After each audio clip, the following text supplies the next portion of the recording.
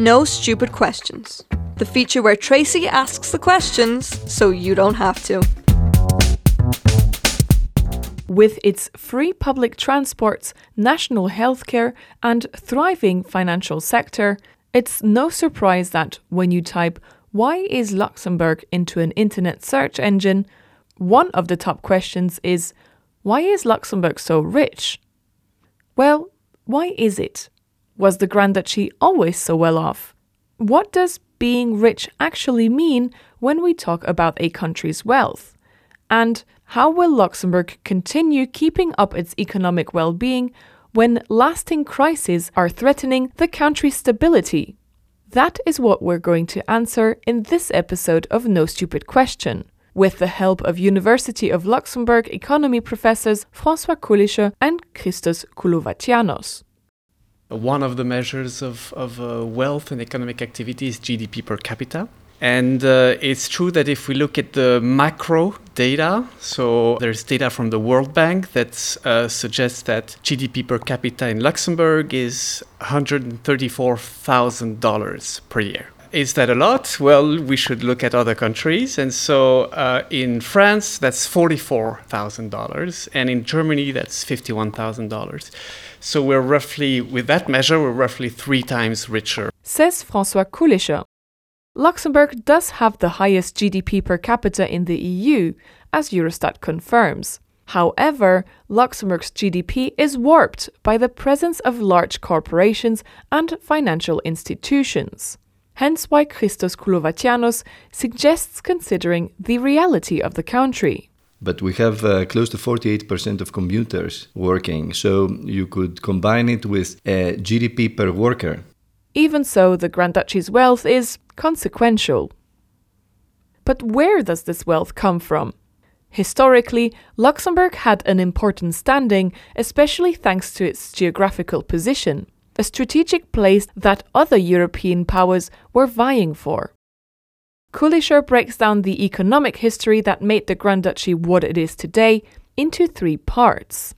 So the first phase was an economy centered on the agriculture and to some extent military. And so that was the 1600s to the 1800s, where Luxembourg really played an important role between France, Germany, and to the north the Netherlands. And so you had garrisons that were located here, and that when they left, this also had an impact on the economy. And then in the 1900s started a new phase with the rise of the steel industry, and in 1909 the foundation of the ARPED in Belleval. And then in the 1960s the steel industry declined, and that coincided with the rise of finance. And so there I think finance then has contributed a lot to the economic activity. What brought the Grand Duchy part of its economic success is that it has a good eye for up-and-coming trends, Koulovatianos suggests. What really matters to characterize a country rich is whether it has proactivity, whether the 8 hours of work combined with all infrastructure, all the organization of the country, with everything around it, can add value. And it looks like Luxembourg has good recipes. Luxembourg has a very good attitude to trying to be the pioneer at something. Back in the day, it tried to look for a big project. It was satellite. So it tried to attract business and investment in that. And it was the steel industry. It was a good time. At some point, it was the banking sector. It was also a good time during globalization. And now it's about sustainability. It's always very good to look at things that make the country solid. The small country's wealth is under threat, though. With a housing and real estate crisis that is increasingly pressuring society, Luxembourg, if it doesn't take immediate and consequent actions, risks meeting the same fate as other countries, like Japan, which saw its economic bubble burst in the 1990s due to a real estate crisis. It could be the course of housing prices and how investments surround real estate in Luxembourg could be one of the systemic risks that we don't easily see. Okay, we have to understand that more. So there are plenty of examples why things could go bad. The other risk is that the financial hub that attracts a lot of Luxembourg's current income could come to disappear, either by being wiped out by a financial crisis or simply because of competing hubs. I have many concerns that this is not there to stay forever. It's nothing that sustainable. One should keep it, but over-specializing in the financial industry is something that has to do with the times. So what does Luxembourg need to do in order to retain its current wealth and potentially grow it to provide for future generations? Here, the professors list several actions that need to be implemented sooner rather than later and all at the same time. The first one, which could already be in development, is to bring in a new source of income. Koulischer poses the question. One open question is more going forward is whether we've entered a fourth phase, which would be a knowledge-based economy, and where the growth is driven by innovation in technology, potentially pharmaceutical sector, etc. And so whether we've entered this fourth phase is maybe a debate to have. I think clearly the university has a very important role to play in ensuring this transition. Koulovatianos adds, Perhaps Luxembourg is the invention of the European state that we haven't invented yet. This can be a new direction to go to.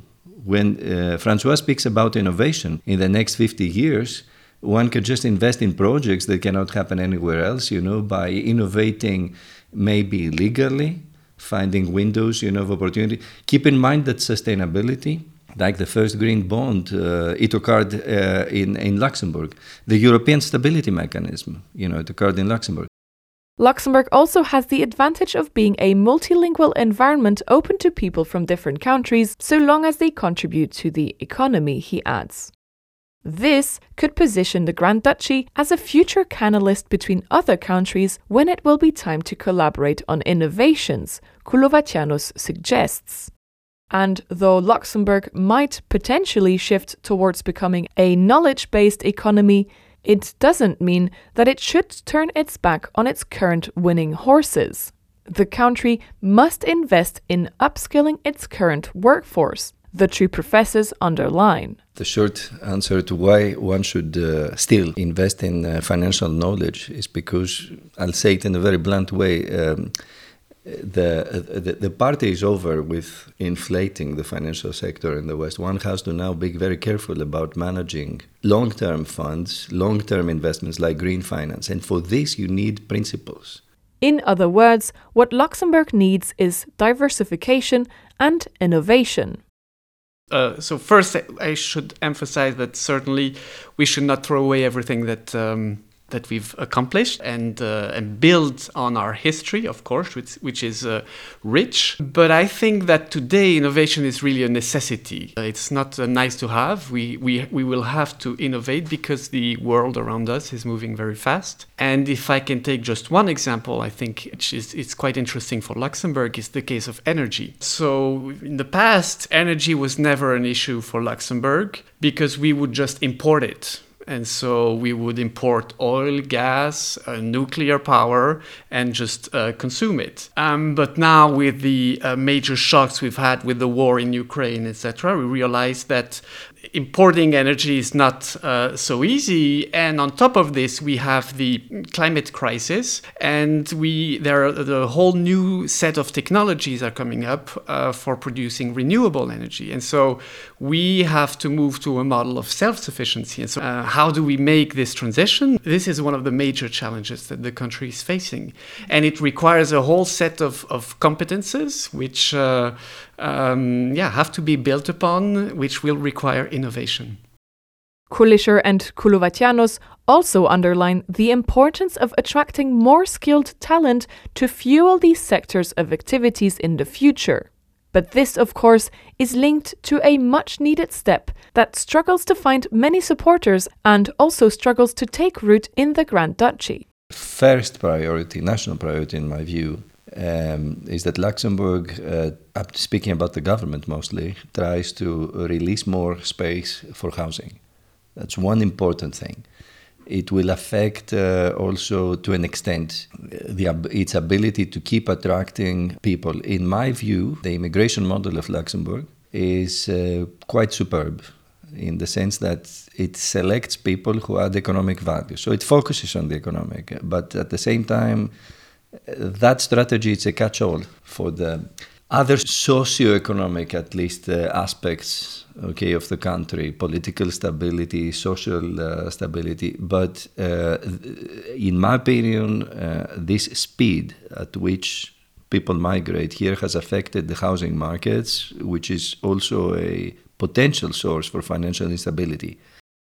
Political parties in the run-up to the national elections in October will have to address this issue, as it will have repercussions well beyond their mandate, both on a social and economic level.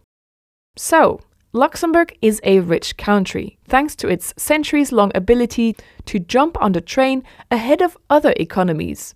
But in order to sustain this wealth and the quality of life it can offer to most of its residents, it will have to invest in upskilling, education, sustainability, and innovation, the professors of the Economy Department of the University of Luxembourg suggest. It should also take advantage of its multilingual and multicultural nature to set a precedent. But also, and this is tied to that, the Grand Duchy will have to ensure that it provides enough housing solutions for the people it needs to retain and those it needs to attract to continue supporting its growing population.